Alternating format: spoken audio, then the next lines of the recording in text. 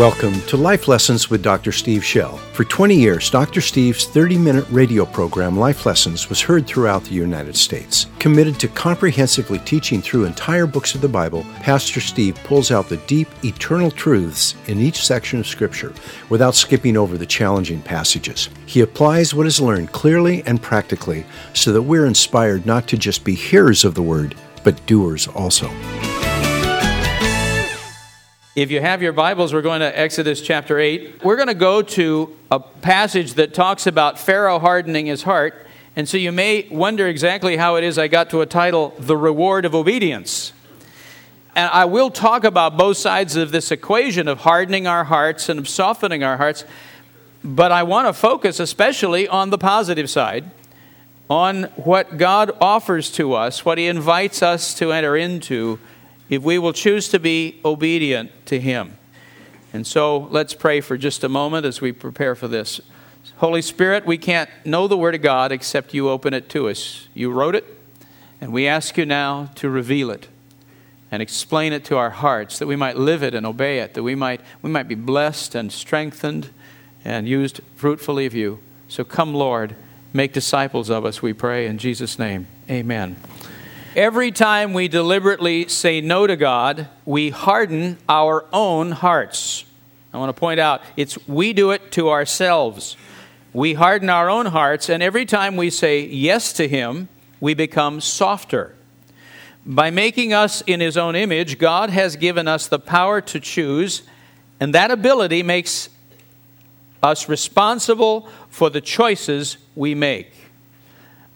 This passage in Exodus concludes with the statement, "But when Pharaoh saw that there was relief, he hardened his own heart and did not listen to them as the Lord had said." In order to understand what was taking place in Pharaoh, we will first listen to a remarkable explanation about human choices. Next, we'll distinguish between ignorance, defiance, and obedience. And finally, we'll discover that by obedience, God draws us closer and closer to Himself. An obedient heart leads to a relationship of great intimacy and understanding as friends of God. Now let's turn to Exodus 8. I'll begin at verse 1. Then the Lord said to Moses, "Go to Pharaoh and say to him, 'Thus says the Lord, let my people go that they may serve me.'" And remember what Israel is asking for. They are asking for permission to go 3 days' journey, probably 60 to 90 miles, out into the Sinai Peninsula, out in the wilderness, to hold a national worship service.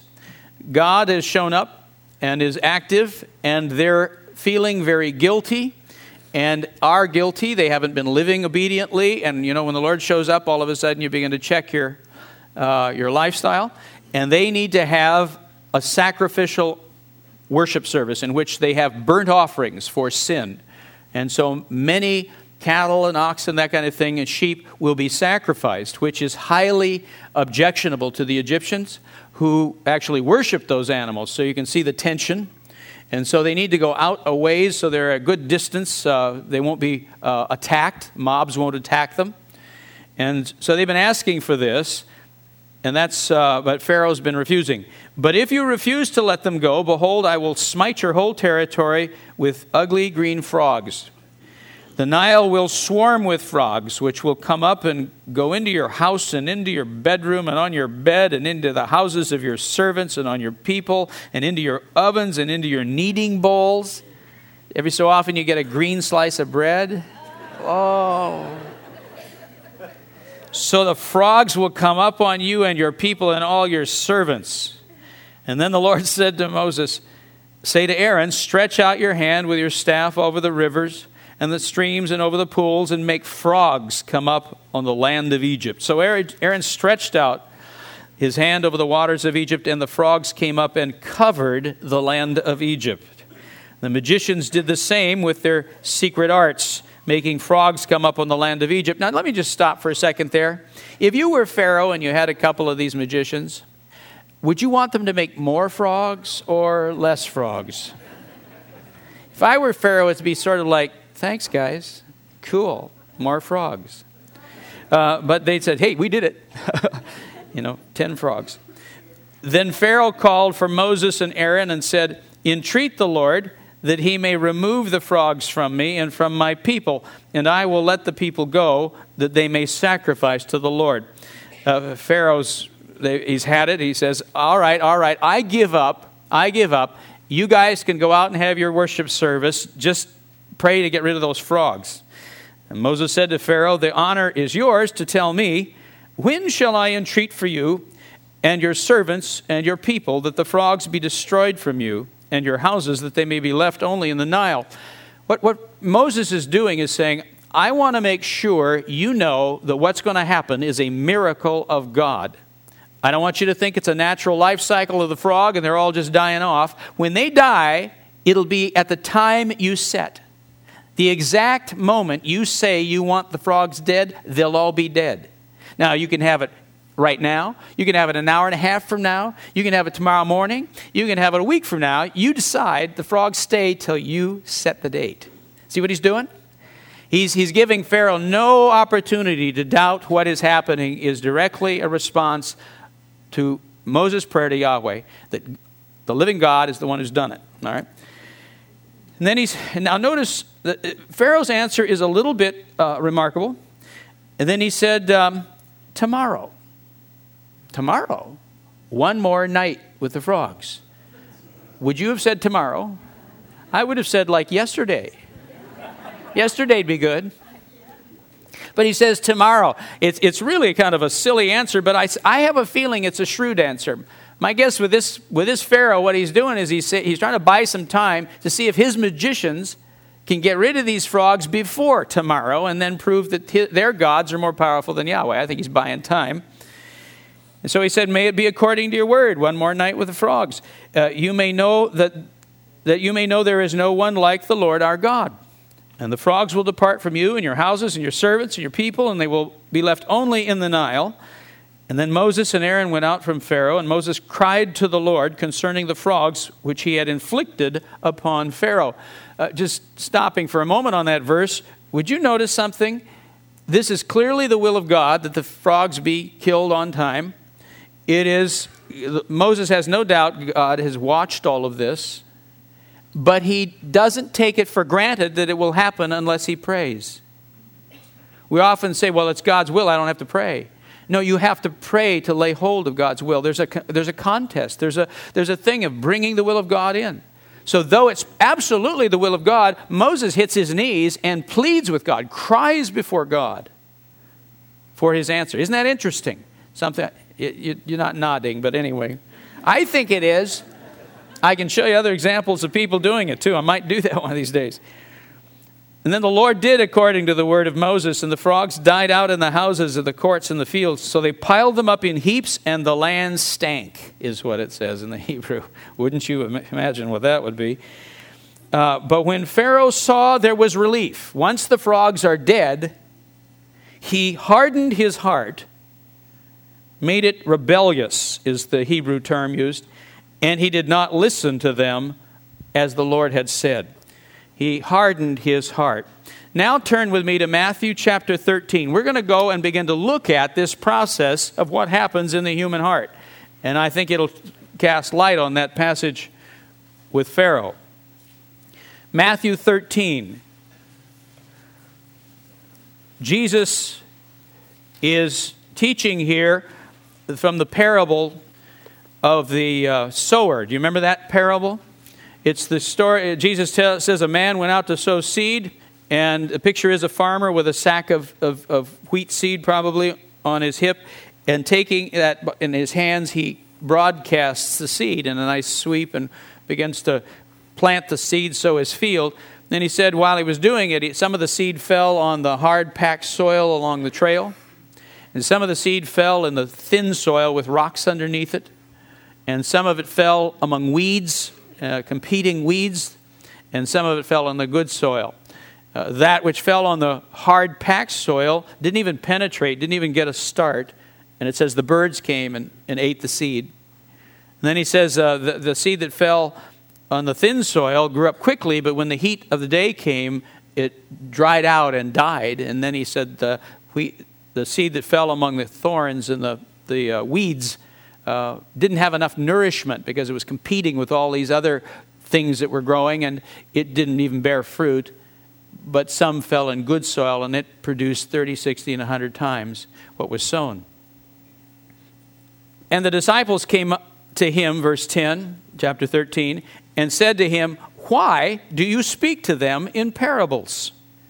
Jesus answered them, "To you it has been granted to know the mysteries of the kingdom of heaven, but to them it has not been granted." Notice there's a difference. One group of people is going to be given straight explanations of the things of God, but another group of people is not going to be given that straight talk. They're going to get it in stories.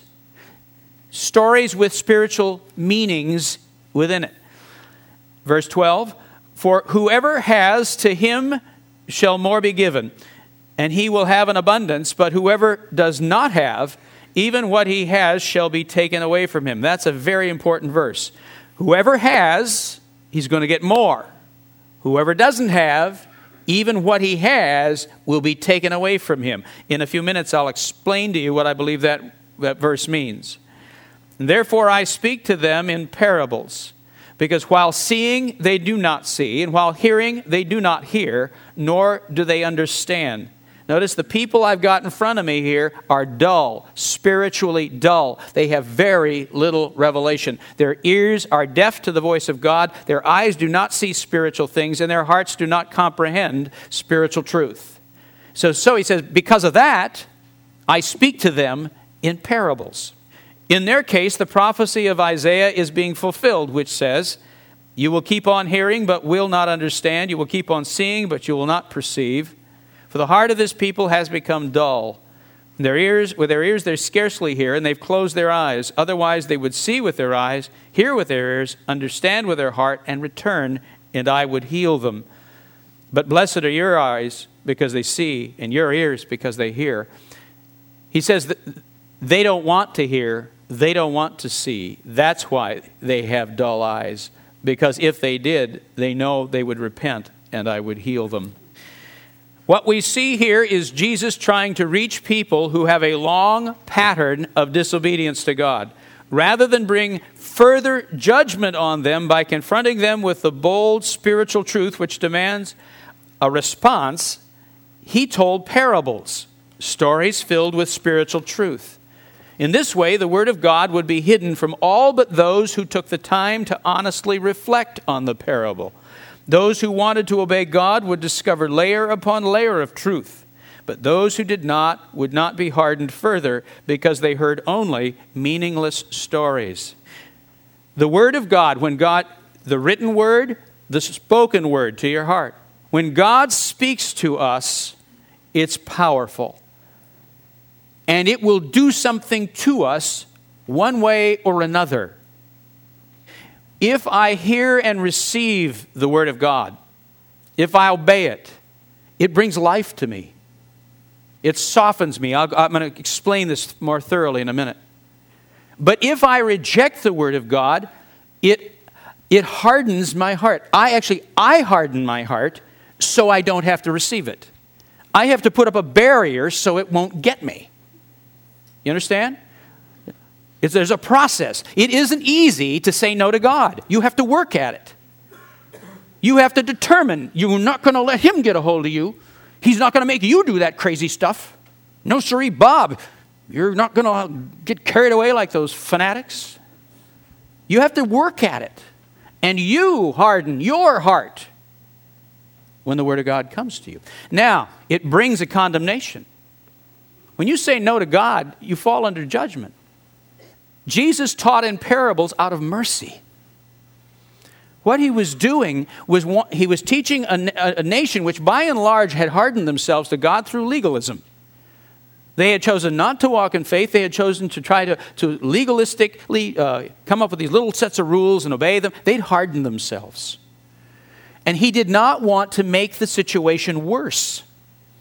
He didn't want to condemn them further by giving them straight truth, which they would, by and large, disobey and fall under greater judgment. So he taught them in parables, stories with spiritual meaning.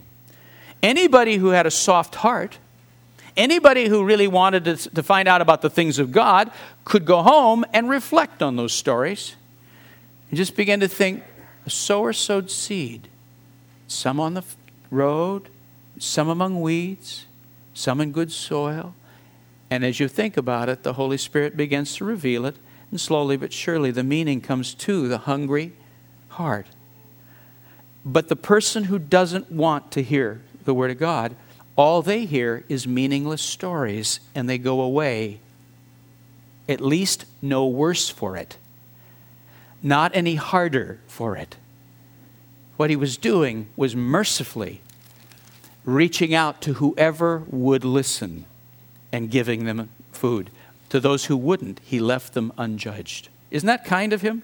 What a remarkable thing. He says in one place, he said he would not to speak to these groups except in parables, because he did not want to bring judgment on them. Now look back at verse 12. Let me give you that explanation. It says, therefore, whoever has, to him shall more be given, and he will have an abundance. But whoever does not have, even what he has shall be taken away from him. Here's how I believe that reads. For whoever has an obedient heart, to him more revelation shall be given. But to whoever who does not have an obedient heart, even the spiritual truth he has shall be taken away from him. He says to his disciples who love him and who are soft to him, he says, I'm happy to explain to you. And then goes on, by the way, to explain that parable of the sower. He tells them exactly what it means. He says, to you I'll tell you, but to them I won't. Why? Because your hearts are soft. And when I give you truth, it'll bless you and minister to you. But if I tell them truth and they harden themselves, they hurt themselves further. The birds will snatch away the seed when it doesn't penetrate the heart. James 1 says that a person who is a hearer of the word, listens to religious stuff, but does not do it, does not obey. They're a week after week churchgoer who does not obey anything they hear, just listens to it. He says that person is like a man who goes and sees his image in a mirror and then walks away and forgets what he looked like. The revelation of God is quickly forgotten by the person who chooses not to obey it. And not only is it forgotten, but it leaves a dullness so that the ears become harder and harder to hear. The eyes become blinder and blinder to the spiritual things that God is trying to show us. Now, let me make a distinction between obedience, defiance, and ignorance. And by defiance, what I mean is deliberate, knowledgeable disobedience. When God speaks a direct command to us, it is a dangerous moment. Hebrews 4:12 says, for the word of God is living and active, and sharper than any two-edged sword, and piercing as far as the division of the soul and spirit. Your soul is your natural biological life. Your spirit is your eternal personality. It says literally the Word of God comes into us and begins to divide our innermost parts of us, that which is sort of flesh and that which is spirit, and begins to work deep in us. Of both joints and marrow, able to judge the thoughts and the intentions of the heart. When the Word of God comes, it will draw out your deepest intentions. Your motives, your attitudes will be touched whenever the Word of God comes. Now look with me to Romans chapter 5. Paul makes a very important distinction here. Romans 5, verse 12. Therefore, just as through one man, that would be Adam, sin entered into the world, and death through sin, and so death spread to all men because all sinned.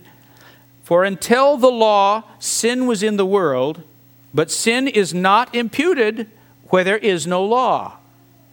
Nevertheless, death reigned from Adam until Moses, even over those who had not sinned in the likeness of the offense of Adam. Have I lost everybody? Okay, I'll explain what that.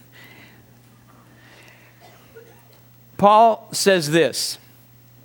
He said, before the written word of God came, people didn't know God's will. Many people were totally ignorant. Lots of Gentile nations and all had no idea what was right and what was wrong. But nevertheless, they were still sinning. And when they sinned, it brought death. So they're all dying, but they don't know why. even those who didn't sin, in the likeness of Adam. Now let's think of it for a minute. Go back with me to the garden. Well, how did Adam sin? There was a tree there with a particular fruit on it. Did he know he was not supposed to eat that fruit? How did he know? Oh, he had a word of God, did he? And what did God say about the fruit? You shall not eat of that fruit, for the day you eat thereof, you shall surely die. So, did he get it in a parable?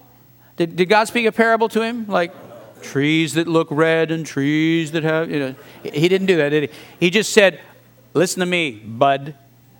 Touch the tree and you're a dead man. You understand? Good. Now, let's reinterpret Genesis for a minute. I'll invent a new story. One day, Adam is walking through the garden, and he hadn't been told anything, and he's just walking along, and there's this cool tree, and he goes, whoa, that's good looking. And he picks the fruit and munches it, and all of a sudden, starts dying. And God says, oh man, I forgot to tell you, don't eat that thing.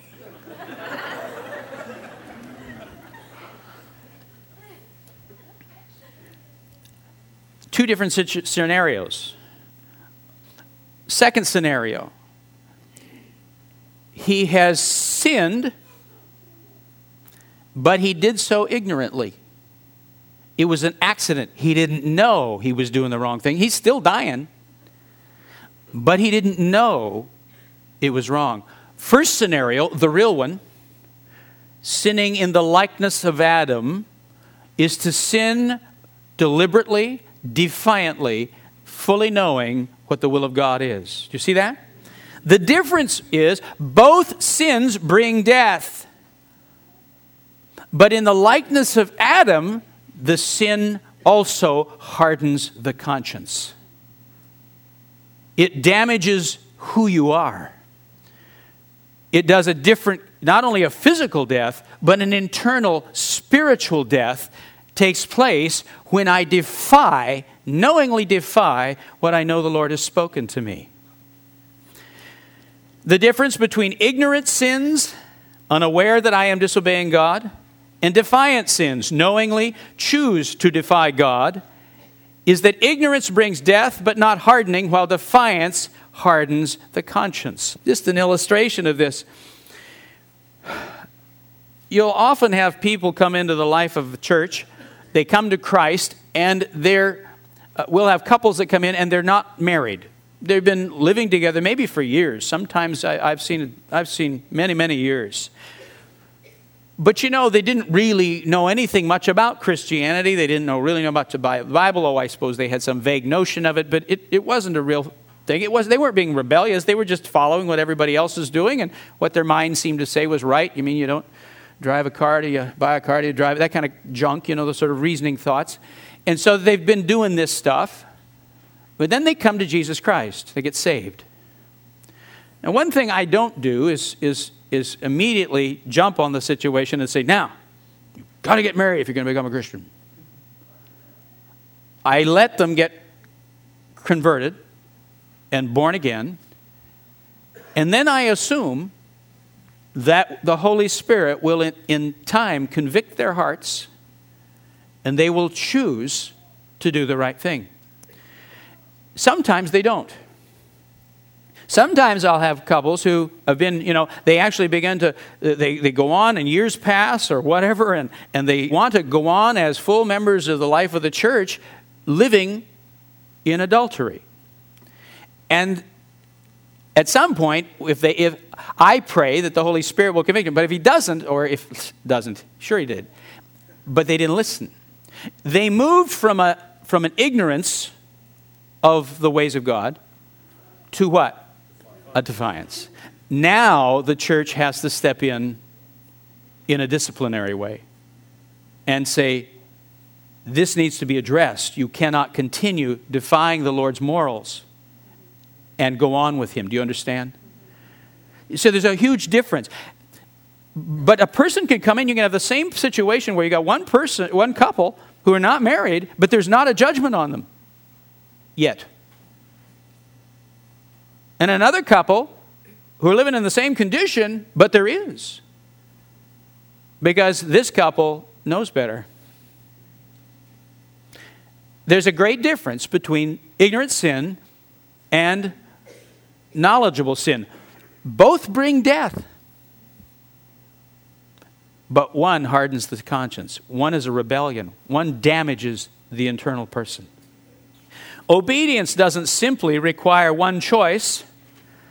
It requires a whole series of choices, doesn't it? When you say yes to God, you launch yourself into a whole process. I mean, it isn't like one yes in a prayer time and you've obeyed God. No, it's always the first step into a whole pathway of what He's asking of you. Faith requires often day after day we make choices. Perseverance, loving, I choose to love over and over and over and over again. Boldness, when I'm frightened, having to step out over and over and over again. Being patient, waiting for something to change or God to bring an answer. Hoping when my heart wants to not hope and be discouraged. When I choose to obey the word of the Lord, it pushes me into a whole process in which I have to lay hold of God constantly. I have to push down my flesh constantly. And in the process, I am changed. Obedience brings a transformation in which I become more soft, my ears more attuned to the Lord. I become able to see what He's doing. Disobedience does just the opposite. Let me give you an illustration. This I heard 2 days ago. My daughter, and I've asked permission to use this. She is a nurse and working in a hospital. And there was a particular woman in the hospital who had become very disliked by the other nurses in the unit. I don't know why. But she'd gotten a real antagonistic relationship going, and the other nurses had taken to gossiping about her and saying some really horrible things about her. I wasn't told what they were, and I'm glad. So I don't know what it was, but they were saying some bad things about her. Sarah was not part of this dynamic, but she did listen. I mean, some of the nurses told her these things, and she listened. Now, she said, I did not pass it on to anyone. On the way home from work one day, the Lord said, I want you to go to that woman and apologize for having listened to false reports. She says, Lord, I didn't pass it on. I didn't say anything to anybody else. No, but you listened. I want you to go apologize and ask her to forgive you. Now, would you do that? This is not a pleasant, easy person to talk to, by the way. I had some honest answers, people going, I'm not sure I would. Notice that? You'll notice that whenever the Word of God is really the Word of God, you won't like it. I'm serious. You got to get in touch with this thing. You know, you have this picture, and there's people that kind of parade themselves as great people of faith, and the picture they say is, I never have any doubts. I just follow God. You know, and they've got this picture like they're just... I think you're not balanced. You know, you've heard people talk about bravery. And a brave person, a brave soldier, a Marine or something in war is not the person who has no fears. That person is loony. Right? The brave person is the one, in spite of the fears and all that's going on in their body and emotions swirling and churning, wanting to live, chooses to disregard what they feel and do what is right for their partners or what is noble for our country. That's bravery. The other's insanity. And real faith is really a form of bravery. Real faith is when you, in spite of the opposition, the fears, the pressures against us, everything in you going, don't do it, you idiot. But you say, this is the word of the Lord. I'm going to do it. Don't feel that you're somehow a spiritual midget because you're frightened, or it's terribly hard for you to go because of the anger that's swelling through you to go and do this thing of mercy to somebody who's treated you so badly, or whatever God's asking of you. Don't feel that pressure in you is somehow shows that you're spiritual, small. It doesn't mean that at all. The fact that you obey, it's where your feet go. It's where your feet go that is faith. And so when you step out and obey, what do you think she did? She fought it a little while. Bless her heart. Not too long, though. She's better than her father. And so she went to this woman and she said, I need to apologize to you. I have not spoken badly about you to anyone. However, I have listened to the reports about you. Please forgive me. What's being done right now is very wrong. Now, this is a tough, strong woman she's talking to. Tears begin to just run down her face. She begins to weep. She begins to just be so grateful and warm up, to my daughter.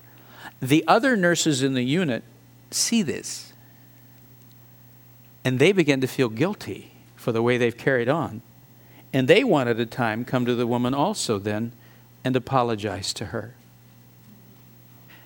And now the whole unit begins to have a loving, peaceful environment. Sarah said she was really beginning to think about transferring. Have you been in those workplaces? They're just so nasty. And after what she was just saying, I don't think I can take this. And what a strange solution, huh? You go and apologize for just this little bit of thing that you've done. I mean, now wouldn't you have been able to justify to yourself, I don't have to do this. I haven't said anything to anybody. James says that the person who just chooses to be a hearer of the word and not a doer deludes themselves. And the word means logically reasons falsely and convinces themselves of a falsehood with logical reasoning. Paralogizomai. To logically reason, but to miss it and go along beside it. And so we convince ourselves, I don't have to obey, and we come up with a nice logical reason. But she didn't do that. She obeyed the word of the Lord, which released into that situation this blessing. Now, I'll tell you what it also released. Sarah's ears now will be attuned all the more sharply to the voice of God. She will have learned quite a lesson of faith, that when God speaks something like this, look what he can do. Next time he speaks, it'll still be hard, but she'll have this memory of how powerfully he moved when she obeyed him last time. So it will be easier for her. Her faith will be stronger next time he speaks. She is growing deeper in the things of God through her obedience. Defiance, on the other hand, deliberate disobedience, isn't merely one choice either. You don't just say no to God. You have to say no, no, no, no, no, no, no, no, no, no, no, don't you? I mean, it's a repeated process. It's a series of choices. I must silence my conscience or it torments me. I must ignore the needs of others over and over again. I must let my fears control me. I must constantly give way to the things that my temptations and fears. I must avoid God and his people so no one will try to convince me to change. You'll notice that when people decide to be rebellious to the Lord, it's a lot of work. It's hard work saying no to God. I mean, you gotta keep stuffing that conscience back in a box. No, I'm not going to do that. You have to keep reasoning with your little argument as to why you shouldn't have to do it. You're exempt from this. You have to keep pushing it down into a little box there and silence it. And then you don't want to get around church. You sure don't want to be around the people of God because they make you feel guilty. You know, have you seen this where, I grant you, there are Christians who are very self-righteous and very judgmental. No, there is that. On the other hand, there's a phenomenon where people decide to be rebellious, and then they get around Christians and they just come at us like a ton of bricks saying, you are all so hypocritical and self-righteous. And I didn't say a word. What do you mean? and you're getting blamed for their guilty conscience. I'm sorry you feel guilty. Not very, but I might. But don't blame me, because when you get around God's people, you feel guilty. If I'm being self-righteous, then I got something to repent of.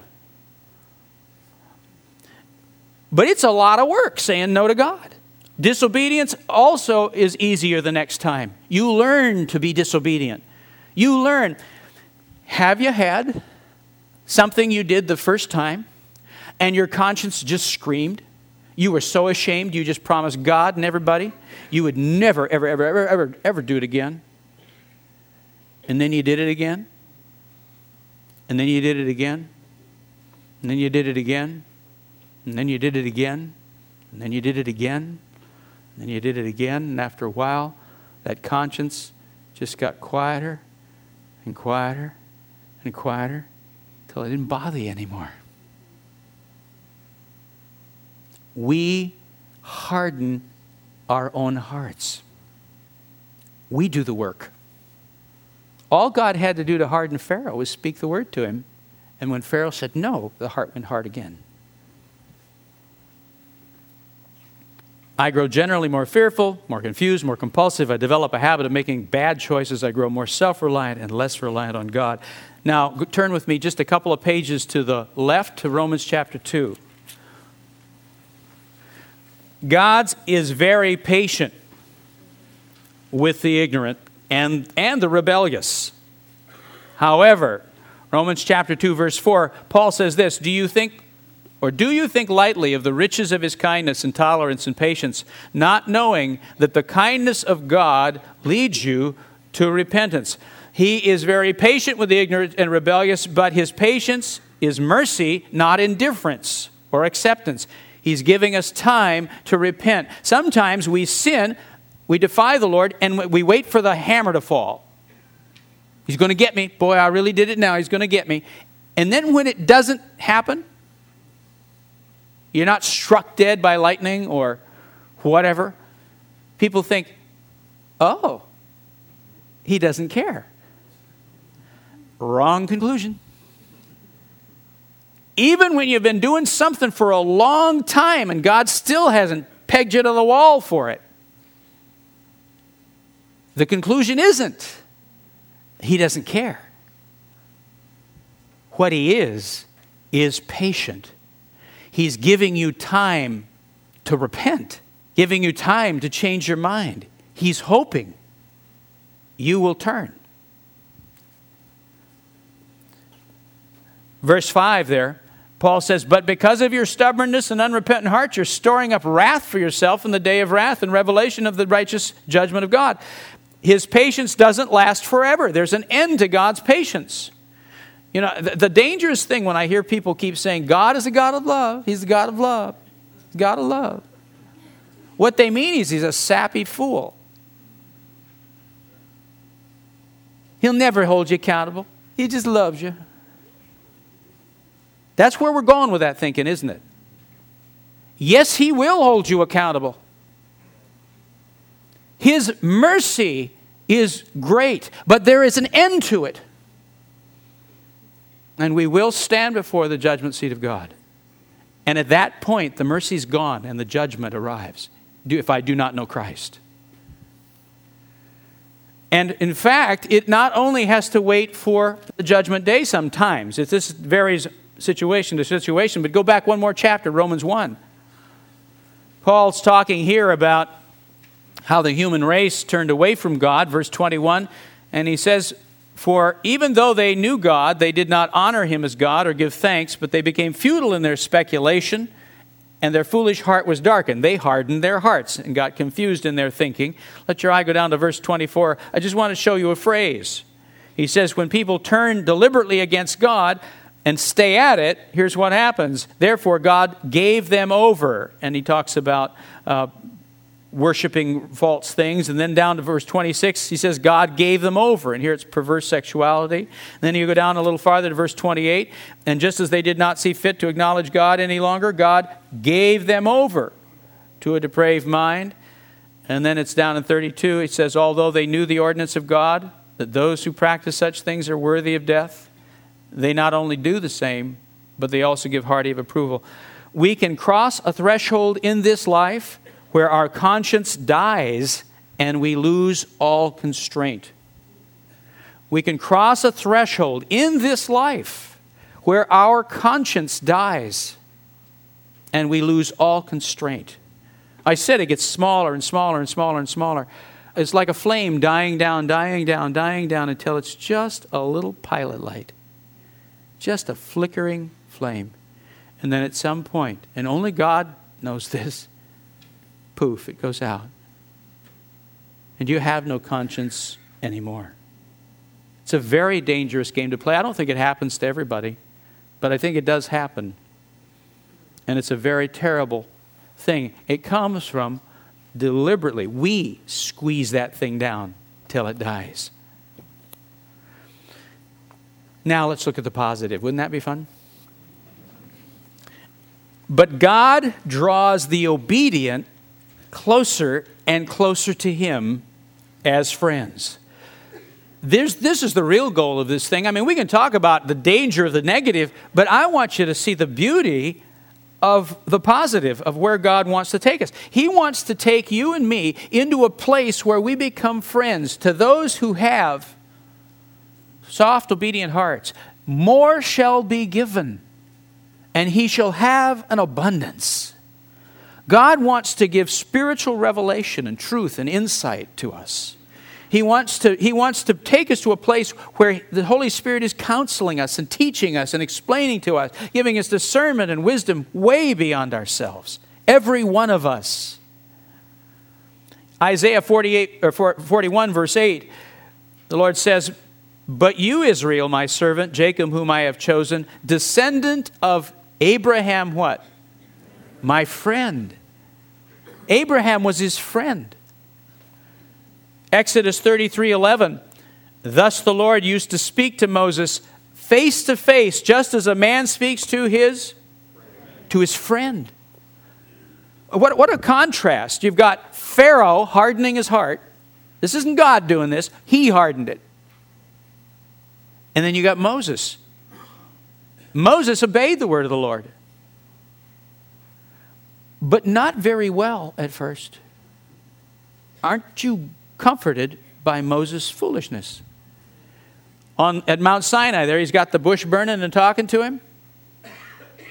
And the Lord says, I'm going to take you down to Egypt. And Moses argues and says, not me. 4 times said no to the Lord, to the point that the Lord was angry. Hallelujah. This is a man like us. And yet, finally, his feet went where he was supposed to go. He took the staff of God and a donkey, put his wife and 2 sons on the thing, and headed south. North, west, anyway. North and then west. Got to go around the end of the sea. He obeyed. And where did it lead him? Well, it led him to one crazy thing after another. Strike the Red Sea with the entire Egyptian army behind you, and it will open. Yeah, right. Wham. Oh, man. And then one thing after another, after another, after another. Don't kid yourself. They're all hard. Lord, they want to stone me. There's no water. Throw that bush in the water. Over and over again. Where did it take him? It took Moses to a place where there was a little tent that they put outside the camp called a tent of meeting. And Moses would go out to that tent, and it says when he did, the Shekinah glory of God would come like a great cloud and stand in front of the door.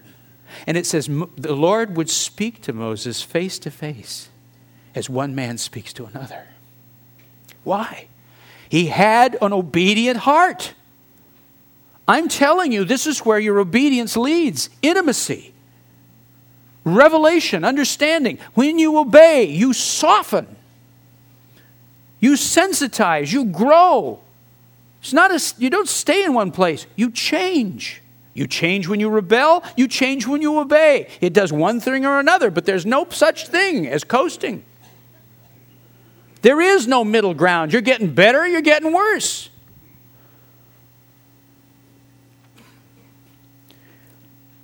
Acts 13:22 says, the Lord says, I have found David, the son of Jesse, a man after my own heart.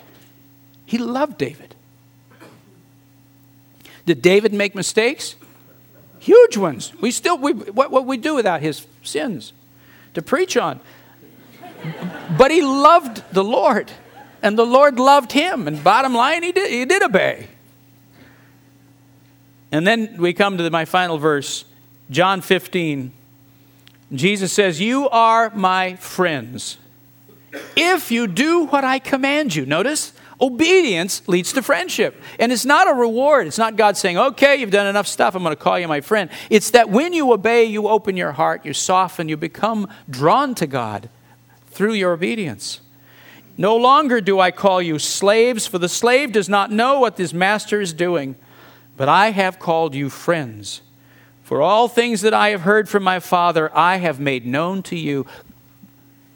The Lord reveals the hidden things of God to his friends. Discernment and wisdom, understanding, way beyond your human capacity. You will become wise beyond any reason that you should be wise. You will understand and know things through the word of knowledge and the word of wisdom that you should not know. God will draw you in and teach you his word about life, about how you care for your own household. You will live at a point way beyond any human capacity you have, for you are now a friend of God. There's nothing he won't tell you that you should know. Now, having said all of this, I would think that there's some people who are sitting here listening right now saying, boy, Steve, this is all right to talk about. I understand what you said, but I've got a whole life of bad choices. I mean, I got a long legacy. And if I'm listening to what you're saying, I've gotten myself into such a pickle that I gotta have an equal number of good choices to somehow come out of this thing. So I'm going to be years getting my act together. I'm a long way from being a friend to God. That's not true. Though choosing to rebel to the word of the Lord hardens you, God's power to soften us when we obey is far greater than the devil's power to harden us. I have observed, I've really seen this, I've watched it in people, that only a few choices of obedience are needed to turn a life around. Not the next 10 years of good choices. 2, 3, 4 choices of where you just deny your fears, deny your lusts, deny your anger, deny your stubbornness or pride, and just do what the Lord's been telling you to do. 2, 3, 4 of those. And your whole life turns around and you enter a season of blessing. I have observed it. It's remarkable. So somebody today may need to be saying, I need to take that first step. The first step is saying yes to God. It's responding to him right now and saying yes to him. You may be sitting here and you don't have a long legacy, but you got some things you've just plain dug your heels in. And you have not obeyed. But as you see the word today, you're moved. And you think, I'm going to choose to obey. I want to give an invitation, an opportunity right now for us to make that step, to seal it, to make that choice. Who's willing to say to the Lord, yes, Lord. Yes, I've known what you've wanted me to do for so long. I've known what I'm supposed to be doing. The word of the Lord is clear to me. I've sinned in the likeness of Adam. This isn't ignorance. I can't claim that I don't know what to do. I know what you want me to do. I just haven't done it. But today I repent of that. And today I choose, put my hand in yours and be an obedient man, obedient woman. Would you bow your heads with me? I want to just give a little privacy to some people, but who needs to raise your hand today and say, that's me? Just raise it up, hold it high. Go ahead. Don't be ashamed of this. This is extremely important. I know there's a step I'm supposed to take. I know that I have sinned in the likeness of Adam. God's spoken a word to me, and I have just plain rebelled against it. I have refused to obey it. I've dug my heels in and said no to him. I've logically argued with myself. I've excused myself. I've blamed my mother, whatever, but I am not going there anymore. Today, I'm saying yes to you, Lord. Now, let me just caution you. What you're not saying is, I've got the power to get my act together. From here on out, I'm going to be a good boy. You don't have the power to get your act together. The Holy Spirit will be the source of this change. But you have a will. God gave you the will. The light switch is in your hand. The decision is in your hand. Nobody can make that decision for you, not even God. You can choose to say yes to him. And then throw yourself into his arms and say, I need your power. I need your help. I need you to carry me day by day, moment by moment, temptation by temptation. But if you'll do that, God, I will choose to obey. I do choose to obey right now. And all of a sudden, the new process starts. And you'll see, I promise you, you'll see the provision of God. I promise you'll see his hand. He never fails. He is so faithful to us. What that will look like, I don't know, but it will indeed. Someday you'll give testimony and glory to God for what he's done. Now again, who needs to raise your hand? Hold it up. Holy Spirit, we stand before you. We would not harden our hearts, not one day more. We soften our hearts. We choose to have obedient hearts, that we would be friends of God. Take our hand, Lord, and teach us to walk. Give us strength now. Help us go forward. We make this covenant. We make this solemn vow. And by the way, if you do make this promise, for heaven's sakes, keep it, or don't make the promise at all. Don't do another time when you don't fulfill what you said to the Lord. Lord, we make this choice, and we solemnly commit that if you will give us the strength and power, we will indeed obey you. And we know you will. So we put our hand in yours, and by faith we thank you. Thank you, Lord, for leading us into that place of intimacy, that place of revelation, of drawing us in as friends of God. To him who has shall more be given, and he shall have an abundance. Lord, we have an obedient heart. Speak, thy servant heareth. Say that with me. Would you speak, Lord, thy servant heareth? Speak, Lord, thy servant heareth. Again, speak, Lord, thy servant heareth. One more time. Speak, Lord, thy servant heareth. Speak, Lord. We listen with obedient hearts. In Jesus' name we pray it and seal it. If that's your prayer, would you say amen? Amen. Thanks for listening. If you like this podcast, please click the like button, subscribe, and share it with a friend. For more information, just head to our website, lifelessonspublishing.com. That's lifelessonspublishing.com. There you'll be able to order many of the books Pastor Steve has written.